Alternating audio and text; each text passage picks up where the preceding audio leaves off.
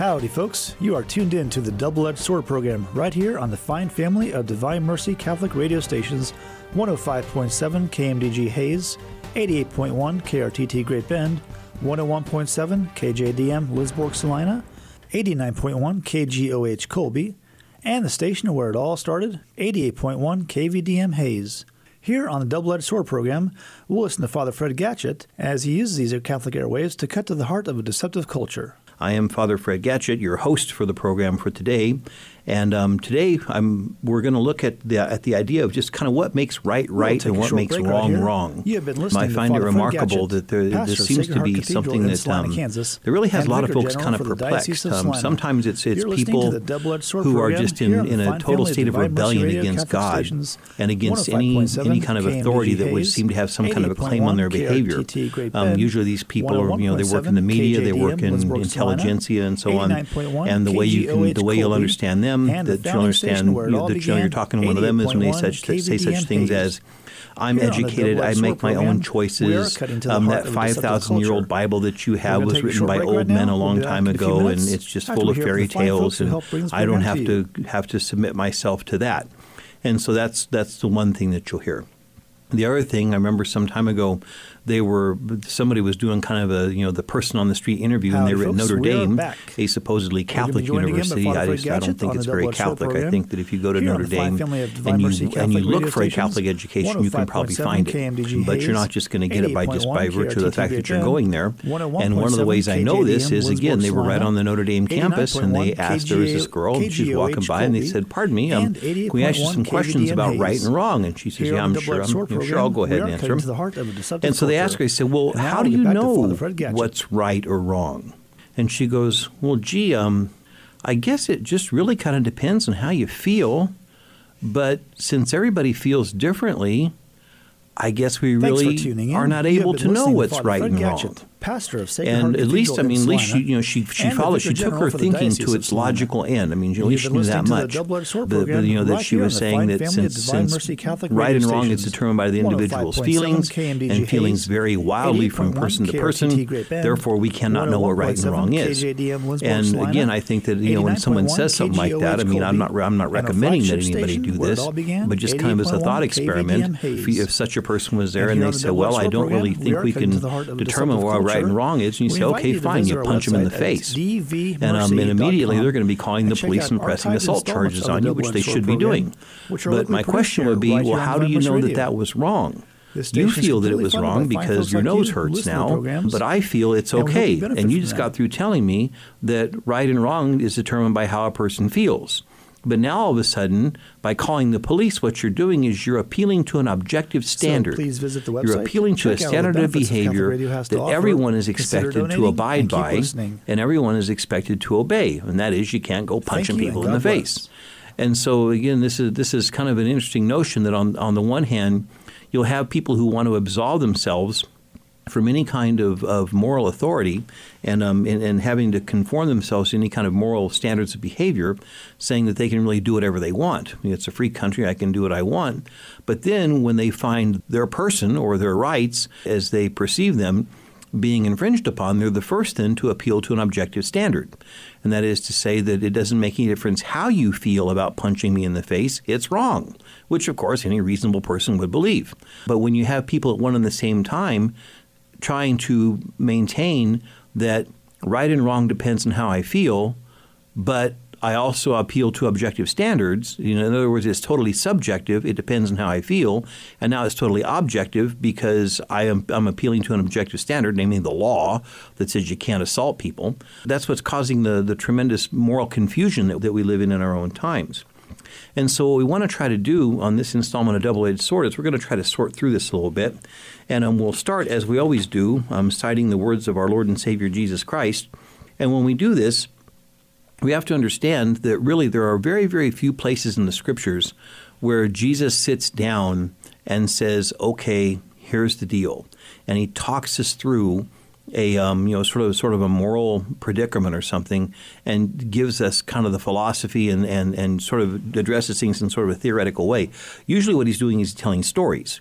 And that's probably a good thing, because I think that if all Jesus had ever done while he was on earth, if he'd have just kind of held moral theology classes and given moral discourses to his disciples, they probably would have fallen asleep during most of them, and no one would have listened to him. So instead, Jesus tells stories. And so one of the stories that Jesus tells in the Gospel of St. Luke in chapter 12, it says, and starts in verse 42, Luke 12:42, in case you want to look it up later. Jesus says, "And the Lord said to St. Peter, 'Who then is the faithful and prudent manager whom his master will put in charge of his slaves to give them their allowance of food at the proper time? Blessed is the slave whom his master finds him at work when he arrives. Truly I tell you, he will put that one in charge of all of his possessions. But if that slave says to himself, My master is delayed in coming, and if he begins to beat the other slaves, the men and women, and to eat and drink and get drunk, the master of that slave will come on a day when he does not expect him, at an hour that he does not know, and will cut him in pieces and put him with the unfaithful.'" Now here's the critical part here. "That slave who knew what his master wanted, but did not prepare himself or do what was wanted, will receive a severe beating. But the one who did not know and did what deserved a beating will receive a light beating. From everyone to whom much has been given, much will be required, and from the one to whom much has been entrusted, even more will be demanded." I'm going to go back and read verses 47 and 48 again, because that's what this whole installment of Double-Edged Sword is going to center around. Here it goes. You ready? "The slave who knew what his master wanted, but did not prepare himself or do what was wanted, will receive a severe beating. But the one who did not know and did what deserved a severe beating will receive a light beating." All right? So in other words, what Jesus is saying is, those who know what's expected of them, but they don't do what's expected of them, will receive a severe sentence, will be severely punished, will receive a severe sentence on the day of judgment. Whereas the one who did not know and did what deserves to be severely punished for will be lightly punished. Now, again, Jesus just sort of lays this out in the form of a parable, and then as time goes on, then people look at this and kind of pick it apart and analyze it and talk about it and try to come up with sort of a systematic way of teaching about this. And this is what we find in the Catechism of the Catholic Church.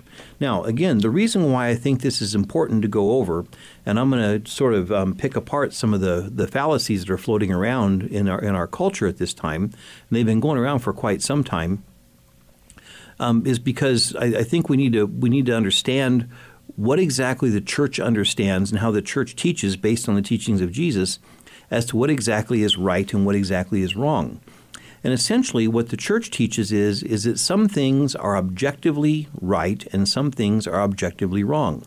Now first let's talk about the difference between objective and subjective.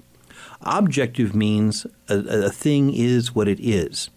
And so, for example, I remember the years when I was teaching high school, I would tell the kids, if we have a piping hot pepperoni pizza sitting on the desk here, what is objectively true about the pizza? Well, what's objectively true? It's round. It's, the crust is made out of bread of some kind. It has cheese on it. It's got pepperonis on it. It's a pizza, not a peanut butter and jelly sandwich. These are things that are objectively true that no one can argue with. If someone sees the pizza sitting there and says, "That's a mighty fine roast turkey you got there," it's like either the person needs glasses or they're crazy, because it's not a turkey, it's a pizza, all right? Those are things that are objectively true about the pizza. Now, what are some subjective truths or observations about the pizza? Someone might say, "That sure is a tasty-looking pizza. That pizza looks good. It smells good. Now that I've had a bite of it, it tastes good." Those are all subjective things, because maybe some people, their stomach gets turned into knots at the smell of a pizza. They can't stand the smell of it, or they can't stand the taste of it, or whatever. Those are things that are subjectively true. What's happened in our times is people have taken what should be accepted as objective standards of morality, and they take it and they make it subjective, all right? And so, and again, as I said at the beginning of the broadcast, some people it'll be such things as, "I don't need that Bible telling me what to do. I don't have to have some pope, some guy in white robes in Rome telling me how to live my life. I make my own choices." That's one way. The other way is we don't really know what right and wrong is. It's just how you feel about it. The other things that we have under the general umbrella of what we call moral relativism, which Pope John Paul II put in his crosshairs when he wrote his encyclical Veritatis Splendor, some decades ago, where he was basically Pope John Paul II, or we should say Pope St. John Paul the Great. What he was doing was, again, putting in his crosshairs this idea that truth is just kind of how you feel or whatever you think it is for you. And again, some of the ways that you hear this talked about just kind of in the street, we kind of go to the perennial abortion issue. And you'll hear people say such things as, well, you feel, and feel is always the operative word. They don't very often use the word think. You feel that abortion is wrong, and I respect your feelings. But I feel that abortion is a woman's choice, and you have to respect my feelings. And so that, there again, see, it just gets reduced down to the level of feelings. Or, we have a bunch of isms that go along with relativism. There are such things as what's called conditionalism and consequentialism, where people will say such things as, well, the abortion itself, or just take an act of thievery. The Seventh Commandment says you shall not steal. Let's look at these two things. And we'll have some other examples come up here in a second too. But let's look at these two things. Let's say that you have a 15-year-old girl who finds herself pregnant and she's scared to death. Her boyfriend has, dumped her and said, look, I'm going to have no part of this. You're going to ruin my chances at sports and everything. So he's out of the picture. She doesn't want to go to her parents, and so she goes to the counselor at school, to the school nurse, especially if it's a public school.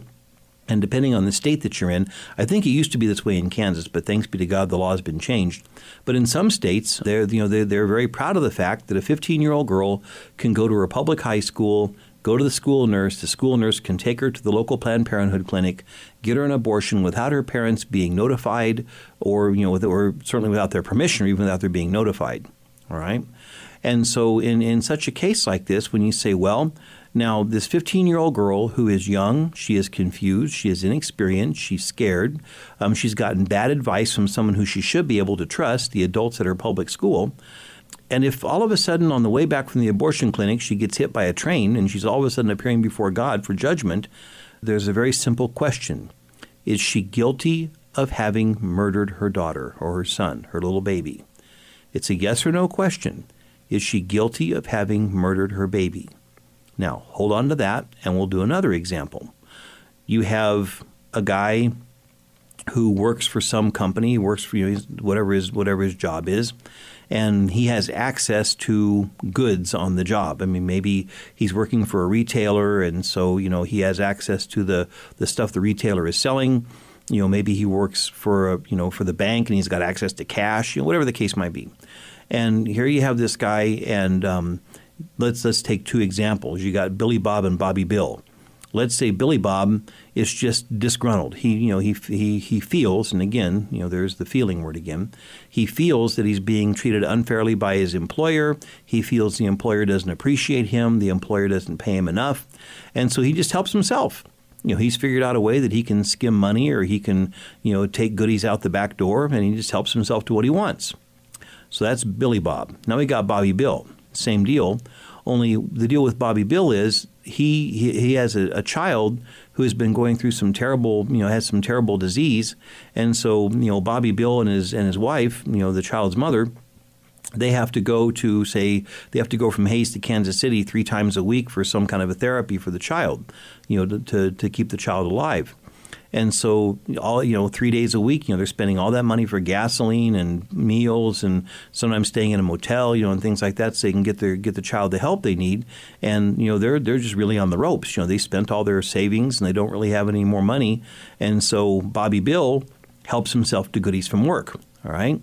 So Billy Bob is stealing from his employer because he just feels like he's entitled to it, and Bobby Bill is stealing from his employer because he's desperate. He's in a bad way. Now, what a lot of people would say, well, the conditions determine whether or not the act is sinful or not. And so, in the case of Billy Bob, who's stealing just because he's unhappy and disgruntled, some people would say, well, for Billy Bob, that's a sin. But then someone else might say, but for Bobby Bill, since he's desperate and he's trying to raise his child and keep his child healthy and alive and so on, well, he's stealing for a good reason, so for him it wouldn't be a sin. Okay, that's what we call conditionalism. The other one that they look at a lot of times is also called consequentialism, and that is to say we look at the consequences of the act, and then we ask ourselves, well, if the act brings about a good consequence, then the act is not sinful. If it brings about a bad consequence, then the act is sinful. All right, and so let's kind of go back to the case of the abortion. You've got, maybe you say you've got a 15-year-old girl, and she's scared, and she's got her whole life in front of her, and she has to, she wants to be able to finish high school and things like that. And she gets a bunch of bad advice from adults she should be able to trust, and she has her abortion. On the other hand, say you've got a 38-year-old woman who, committed adultery, and, she just doesn't want to be bothered with a child. Again, some people might say, well, let's look at the consequences of the action, okay? And there's some conditionalism here as well. We look at the consequences of the action. We say, well, by the young girl having the abortion, it enables her to continue going to school and to get on with her life and so on, and not have to pay for the rest of her life for a bad mistake she made. And so, since the consequences that the abortion brings about in that particular case, it might not be sinful, or at least not as sinful as it would be for the woman, the 38-year-old woman that was just irresponsible and doesn't want to be bothered with a child. And someone might say, well, that's a little bit cold, and so in that case, maybe it would be a sin for her, or even more sinful, whatever the case might be. But that's what we call consequentialism, where we look at the consequences of the act and we ask ourselves, well, if it brings about a good consequence, then the act is not considered to be sinful. If it brings about a bad consequence, it is considered to be sinful.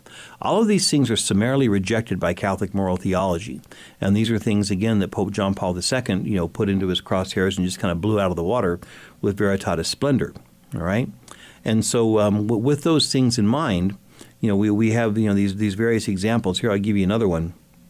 I always bring this up. This is always kind of an interesting one to do.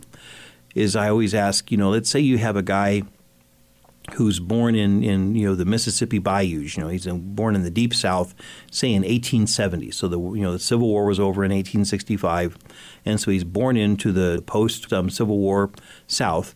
And the whole time he's growing up, all he hears from all these angry adults around him is that Mr. Lincoln had no business freeing those slaves. It says in the Bible, slaves obey your masters. They heard that at their local little Baptist church over and over again, that Mr. Lincoln had no right to free the slaves because it says in the Bible, slavery is ordained by God. So you got this guy who's born into that, and his whole life long, that's all he hears. Now, keep in mind, this is 1870, 1880, 1890, 1900, and you're in a very undeveloped part of the country, so there's no TV, there's no internet, there's no radio, there's no nothing. All this guy knows is what he hears from the people around him growing up. And then, he gets of marrying age, he marries, he has children, and he passes these beliefs on to his children. And then he dies.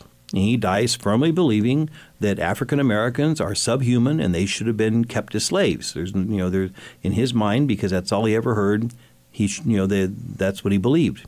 Now he appears before God for judgment. Again, this is a simple yes or no question. Is he guilty of the sin of racism? All right? Now, it's just like the girl with the abortion. Is she guilty of having murdered her child? It's a yes or no question. And the answer to both questions is yes. In the case of the girl, she is guilty of murder.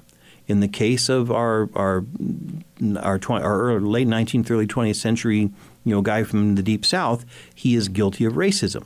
Now you're going, wait a minute, this isn't right, this isn't fair. They didn't know any better. The girl got bad advice. She was young, she was scared, she was ignorant, she didn't know what was going on.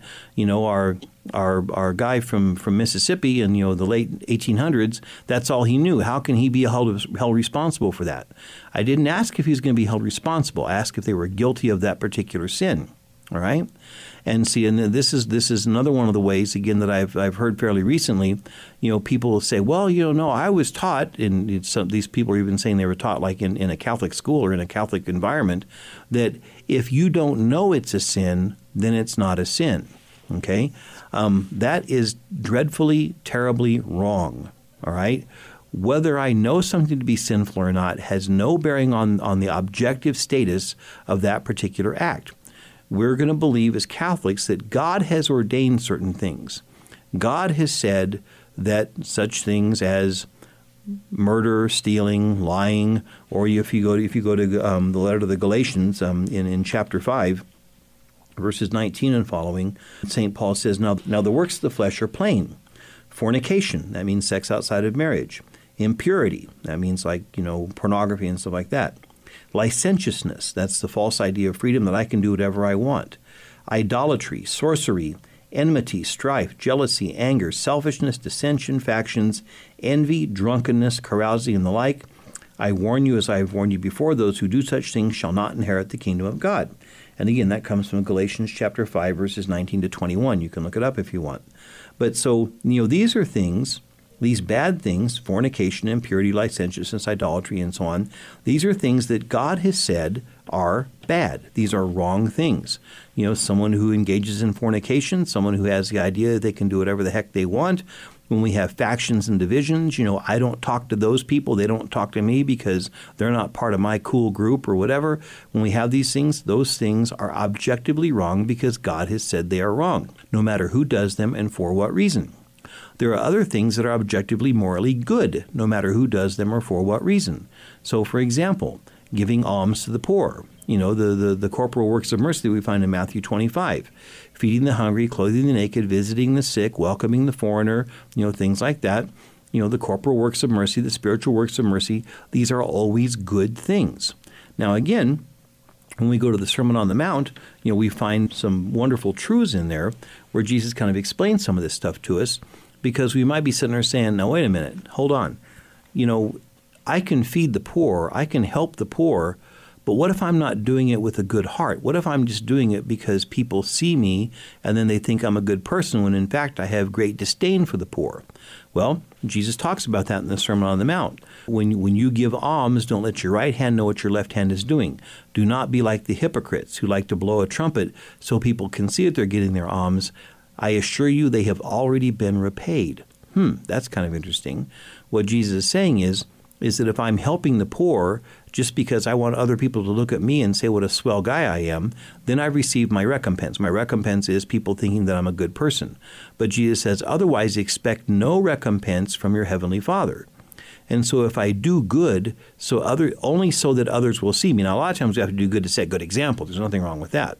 But if the only reason why I'm doing good is so people will look at me and go, oh, isn't he just a swell guy? Isn't he a nice guy? Look how he helps people out. And if that's the only reason why I'm doing that, then I've got my reward. People on earth saying, he's a nice guy. But I will not be rewarded by God in heaven. Jesus says that. And so again, if I help the poor, if I feed the hungry, no matter what my motivation, that action is objectively, morally good.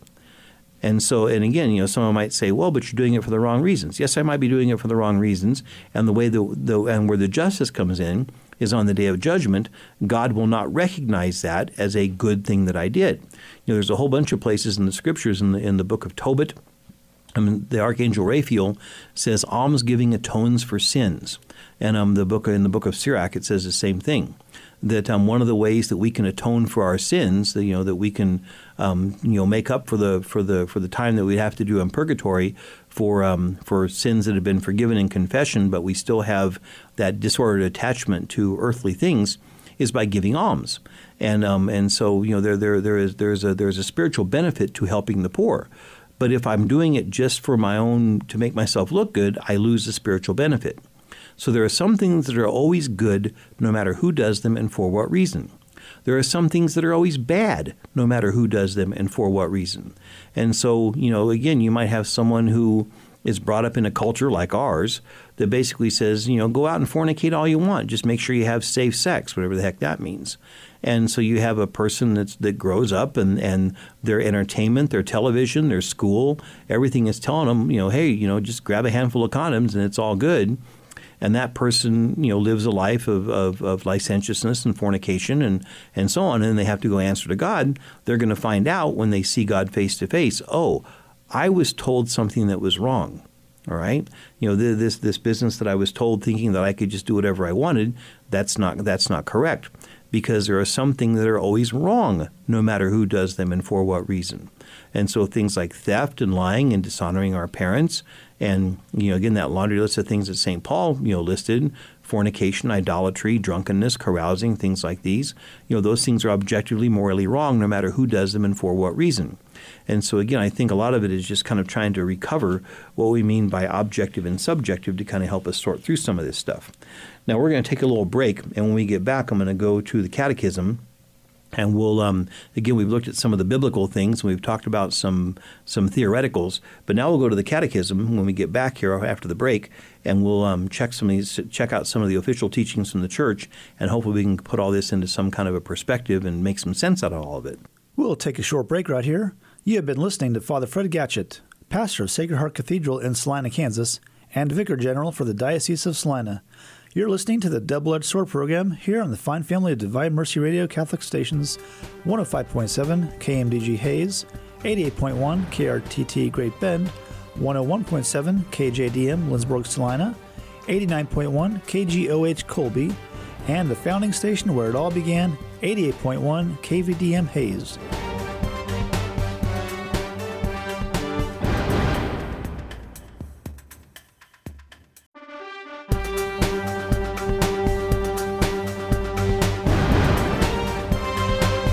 Howdy, folks. We are back.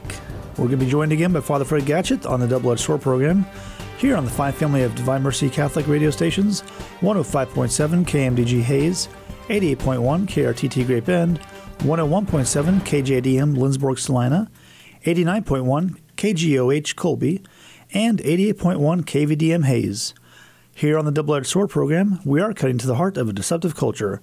And now we'll get back to Father Fred Gatchett. And we've been talking on this installment of Double-Edged Sword. It kind of was sort of what makes right and wrong, kind of in the face of a whole bunch of crazy ideas that are out there, where some folks seem to think that right and wrong kind of depends on how you feel, or right and wrong depends on the conditions under which a certain act is done, or right and wrong depends on the consequences of the action. If it brings about something good, then no matter what it is, it's good, and if it brings about something bad, no matter what it is, it's bad. And so, we're kind of looking at these things and kind of trying to pick them apart. These are all, again, manifestations of what's called relativism.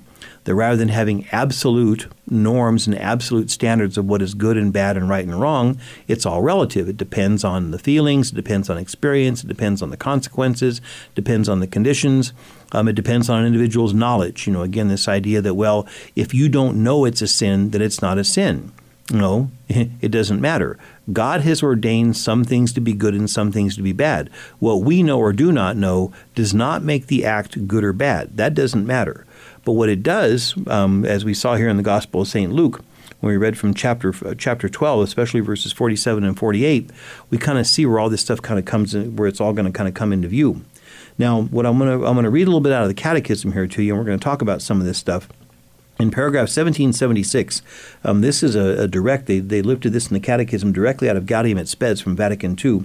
This is from Gaudium et Spes, paragraph or chapter 16, where it says, "Deep within his conscience, man discovers a law which he has not laid upon himself, but which he must obey."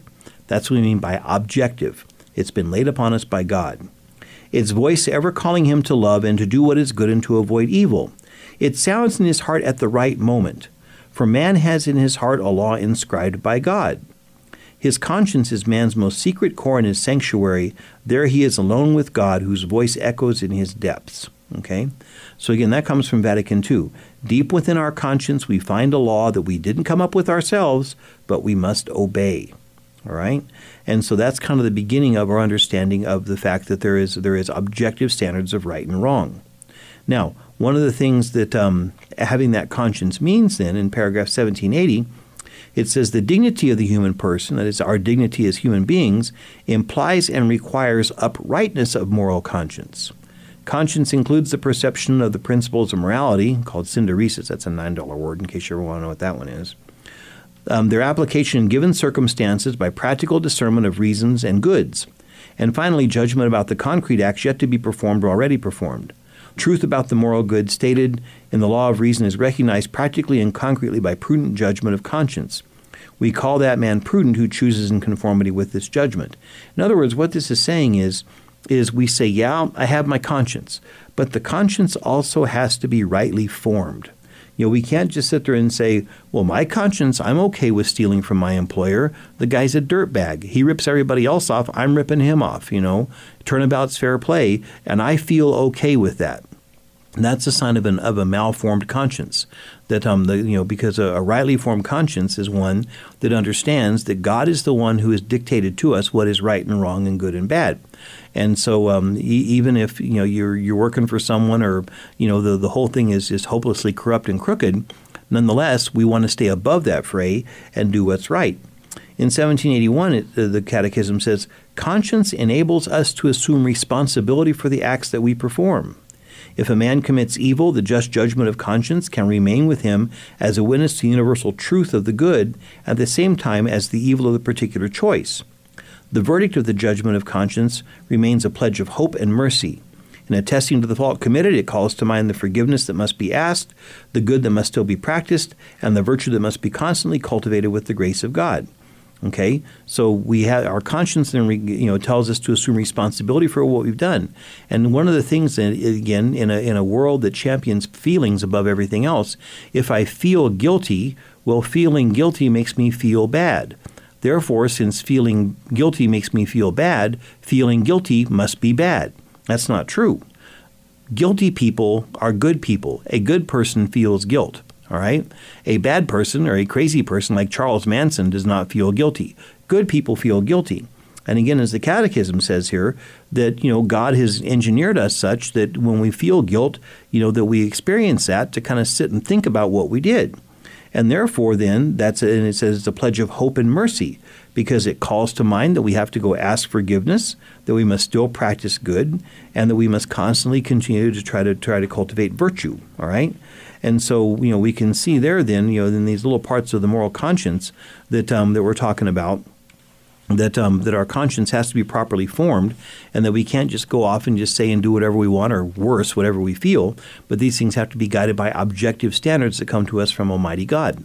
Now, remember, we talked last in the previous segment of the program that, again, you'll have folks that are going, "Oh, wait a minute, I don't believe this objective stuff. I mean, I feel that if what I'm doing doesn't make me feel bad, then it's good for me, works for me," as people say. Well, then I say, okay, fine. What happens if I steal your money? It works for me. I like having the money. And you'll notice then at that point, that person's not going to go, gosh, I guess you're right. I guess I'll just have to do without my money. They're not going to do that. If I steal their money and my justification is exactly what they've been saying, my conscience isn't bothered by me stealing money. It certainly isn't bothered by stealing your money because I don't like you. Well, then the person is going to immediately call the police and appeal to an objective standard, that is the law of the state that says you can't steal other people's money. And so you can see, again, this is why things are so confused, because at one and the same time, people want to have subjective morality because it lets them do whatever they want, but then they want to be protected by objective morality from other people's subjective morality, if that makes any sense. Actually, I think it makes a lot of sense. It makes a lot of sense to me. Now, later on in the Catechism, when we get to 1852 to about 1860, I'm not going to read all this, but it talks about different kinds of sin, all right? And basically, we read in 1 John, back in about chapter 3 or chapter 5, I can't remember which, it's in chapter 5, John says, all wrongdoing is sin. There is some wrongdoing that is mortal and some that is not mortal. All right? And so in the Scriptures, we have the word mortal and not mortal. In Catholic land, we say mortal and venial. What is a mortal sin? Mortal sin kills sanctifying grace in our souls, and if we die in an unrepentant state of mortal sin, you go to hell for all eternity, no time off for good behavior, no parole, that's it. We're just in hell for good. But the thing of it is, if we fall into mortal sin, while we're still on earth, we have we don't want to lose hope, because we can always go to confession. And if we're sincerely repentant and sorry about what we've done, then the sacrament of reconciliation then restores sanctifying grace to our soul, puts us back in the state of grace with God. And again, if we die in this state of grace, then of course we're candidates for heaven, and that's a good deal. Venial sin, it offends and wounds the charity and the grace that's in our soul, but it's still there. We're still kind of in the state of grace, so we're somewhat sick. That's why when we go to Mass, if we receive communion on Sunday and all we have is, if we're in the state of venial sin and we have the intention of wanting our sins forgiven, the sacrament of the Eucharist, I always tell people, it's not a prize for the perfect, it's medicine for the sick. And so when we receive the Blessed Sacrament in the state of venial sin, then it will take away those venial sins and put us back in the state of grace. On the other hand, if we're in the state of mortal sin, if our soul is dead, well, again, you can imagine if you have a dead body and you hook them up to an IV machine and you start pumping, medicines into their dead veins, or you start jamming pills down their dead throat, nothing's going to happen to them. They're dead. And so it's kind of the same thing. If our soul is dead because of mortal sin, then we can receive all the sacraments we want. It won't do anything for us because the soul is in no position to be able to receive the sacramental graces that come from those sacraments. But anyway, when we look in paragraph 1857, it says, for a sin to be mortal, 3 conditions must together be met. That means one and the same time. Mortal sin is a sin whose object is grave matter. It means it has to be something serious. It's committed with full knowledge, we know what we're doing, and we deliberately consent of it, all right? And so there's 3 conditions for mortal sin. The action itself has to be objectively serious, we know it's serious, and we freely do it anyway, all right? Now, in 1859, mortal sin requires full knowledge and complete consent. It presupposes the knowledge of the sinful character of the act and of its opposition to God's law. It also implies consent sufficiently deliberate to be a personal choice. Feigned ignorance or hardness of heart do not diminish, but rather increase the voluntary character of sin. That's pretty serious stuff there. That is to say, if I'm trying to fake things because God knows everything, God reads into the hearts and souls. You can fool some of the people some of the time. You can fool sometimes all the people all the time. You can probably fool me all the time. If you fool me, you ain't fooled much. But you can't fool God.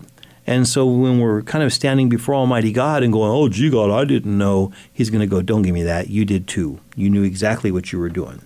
And so, or hardness of heart, that's another one where we just kind of get to the point where I've stolen so much, I've lied so much, I've fornicated so much, I've looked at so much pornography, I've, torn apart so many people's reputations, it just doesn't bother me to do it anymore. In fact, I just do it without even thinking about it. Well, again, when we have hardness of heart and when we're faking ignorance, again, the Catechism says that increases the voluntary character of the sin. It makes it even worse, all right? Now, here's the biggie, and this is the one that goes back to what Jesus said in Luke 12, verses 47 to 48. I'm going to review those verses in Luke 12 here real quick. You ready? Jesus said, "The slave who knew what his master wanted, but did not prepare himself or do what was wanted, will receive a severe beating. But the one who did not know and did what deserved a beating will receive a light beating." All right? So in other words, if we know what's going on, if we have a formed conscience and we deliberately say, I'm going to do what I'm not supposed to do, then on the day of judgment we can expect a severe sentence. On the other hand, if you have someone, again, like my late 19th century racist guy, or like the young girl getting the abortion with a bunch of bad advice and everything, if they don't know any better, then it says while the action, while the racism, while the murder of the child deserves a severe beating, deserves a severe sentence, will receive a light beating. In other words, will receive a lighter sentence. Now, here's what the Catechism says about this in paragraph 1860. It says unintentional ignorance. That is to say, the person is ignorant of the truth, of the objective truth of the moral law, and they just don't know. It says can diminish or even remove the imputability of a grave offense. All right? Now that's where the writers of the Catechism have taken an idea out of Jesus' parable, and now they've transcribed that, or they've transformed that into sort of a doctrinal statement. And that is to say then that if you have someone, and again, this is the difference between Catholic theology and a lot of the nonsense that goes on in the world at large. Catholic theology is going to say that some things are always good no matter who does them and for what reason. Some things are always bad no matter who does them and for what reason. And so, like I said, in the case of our late 19th century racist or of our 21st century teenager that gets the abortion, and you say, yes, they are guilty of racism. She is guilty of having murdered her child. And people jump up and go, but that's not fair. They didn't know any better. How can God consign them to hell for something they didn't know? Well, first of all, I never said God's going to consign anybody to hell for anything yet. All right? But the thing of it is, I think we rightly, because we're made in the image and likeness of God, and because that law is burned into our hearts and souls, we rightly kind of kick back on that and go, that just doesn't seem right. Why should that person be held accountable? Why should that person suffer for something that they did not know was wrong? And out of that comes goofy ideas such as, well, if you don't know it's a sin, then it's not a sin for you. Or if the consequences are okay, then it's not a sin. Or if the conditions are different, then it's not a sin. No, none of that stuff is true. The racism of the guy of the example I used, or the abortion, those are objectively, morally wrong, no matter who does them and for what reason. And so on the day of judgment, when this guy appears before God for judgment, and God says, well, what about these racist attitudes you held? And the guy can look at his Creator square in the eyes and say, God, now that I see you, and now that I see the love that is God, now I see the truth that is God, now that I see the justice and the generosity and the kindness and the mercy that is God, I was just dead wrong. And God will say, you certainly were, but you didn't know any better. And so again, as the Catechism says, I will read it again, unintentional ignorance can diminish or even remove the imputability of a grave offense. Imputability, that's a $9 word for responsibility. And so what happens is, when this guy appears before God for judgment, he's guilty. He's guilty of the sin of racism. Either he had racist attitudes or he did not. He did, therefore he is guilty. But with the justice of God and God seeing into the heart and understanding everything perfectly, he's going to say, but pal, you didn't know any better, and so therefore I do not hold you accountable for this sin. It is still a sin, and it is a sin for him, but God's not going to hold him accountable for it. Or at least not completely accountable. Maybe in the recesses of the guy's heart, because the guy's made in the image and likeness of God, and God makes us all to be brothers and sisters, maybe there was a little bit of a spark. There was a little kind of a gnawing sense that whenever he would hear all kinds of bad comments made about African Americans, he would maybe there was a little bit of a kickback in his belly, kind of going, this just doesn't seem right, but it's what I've been taught, so what the heck? Well, he kind of brings upon himself a little bit of guilt, because he had a little bit of a sense that God had given him and he chose to ignore it. All right? It's the same thing with the 15-year-old girl in 2015 or whatever, in our times. If you have, a teenage girl that runs off and gets an abortion because she's scared and she's ignorant and she's gotten bad advice from adults that she should be able to trust and everything, when she appears before God for judgment, she's going to say, God, I didn't know what else to do. I was scared. And God, I know, honey, I know, that's okay. We'll work this out, you and me, with God's justice and with God's mercy.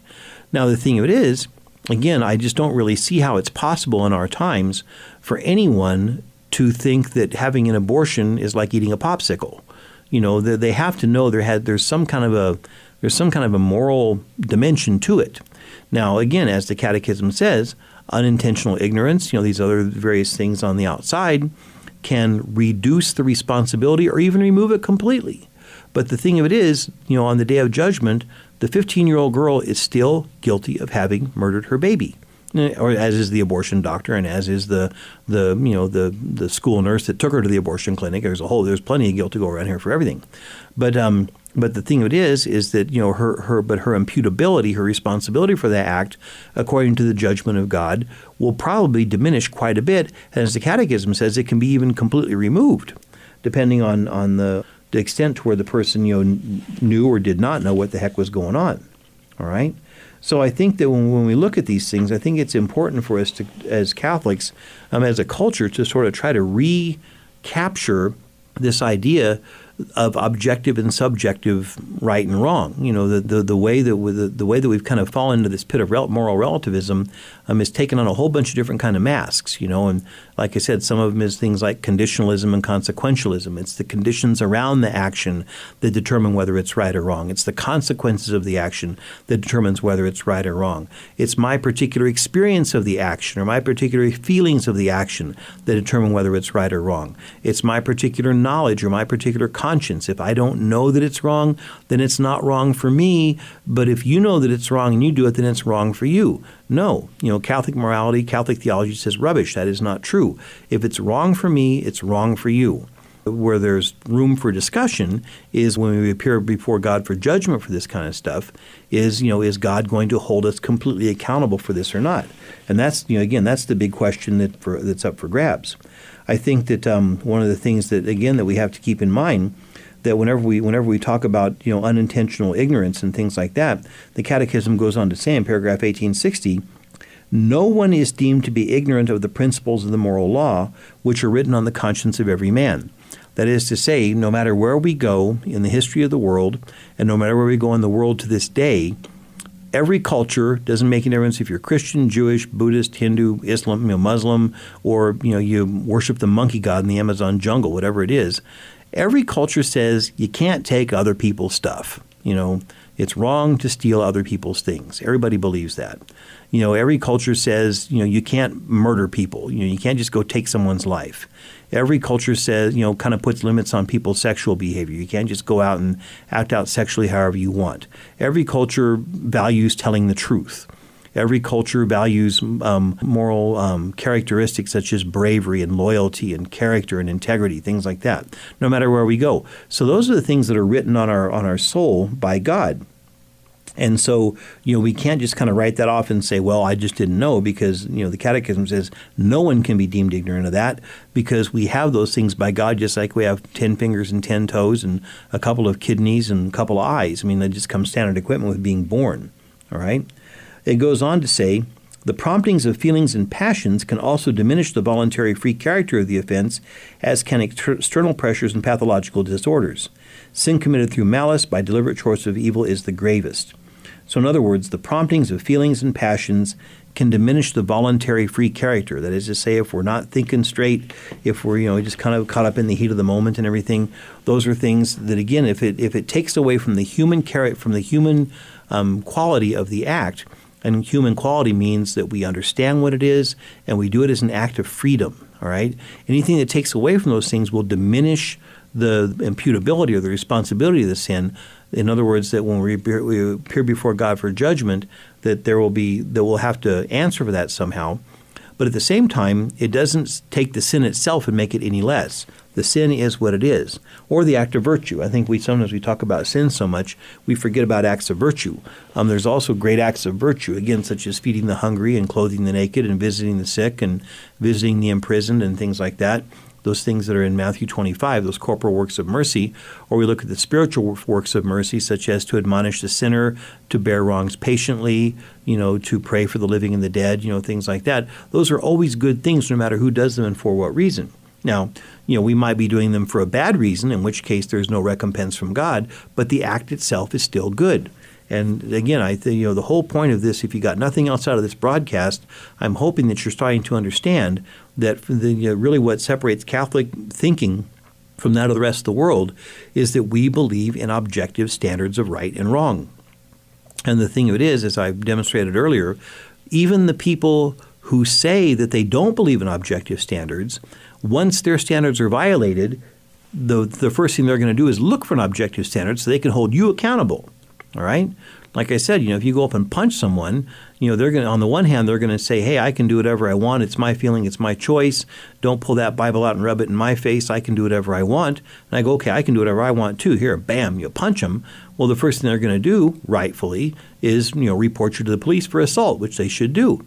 But here, at the one and the same time, they're claiming total subjectivity that feelings and that individual experience is what determines what right and wrong is, until they are the ones who are offended or wronged, then they immediately look for an objective standard that they can appeal to, so that the being wronged, the offenses at least stop, and hopefully you might even get punished for it.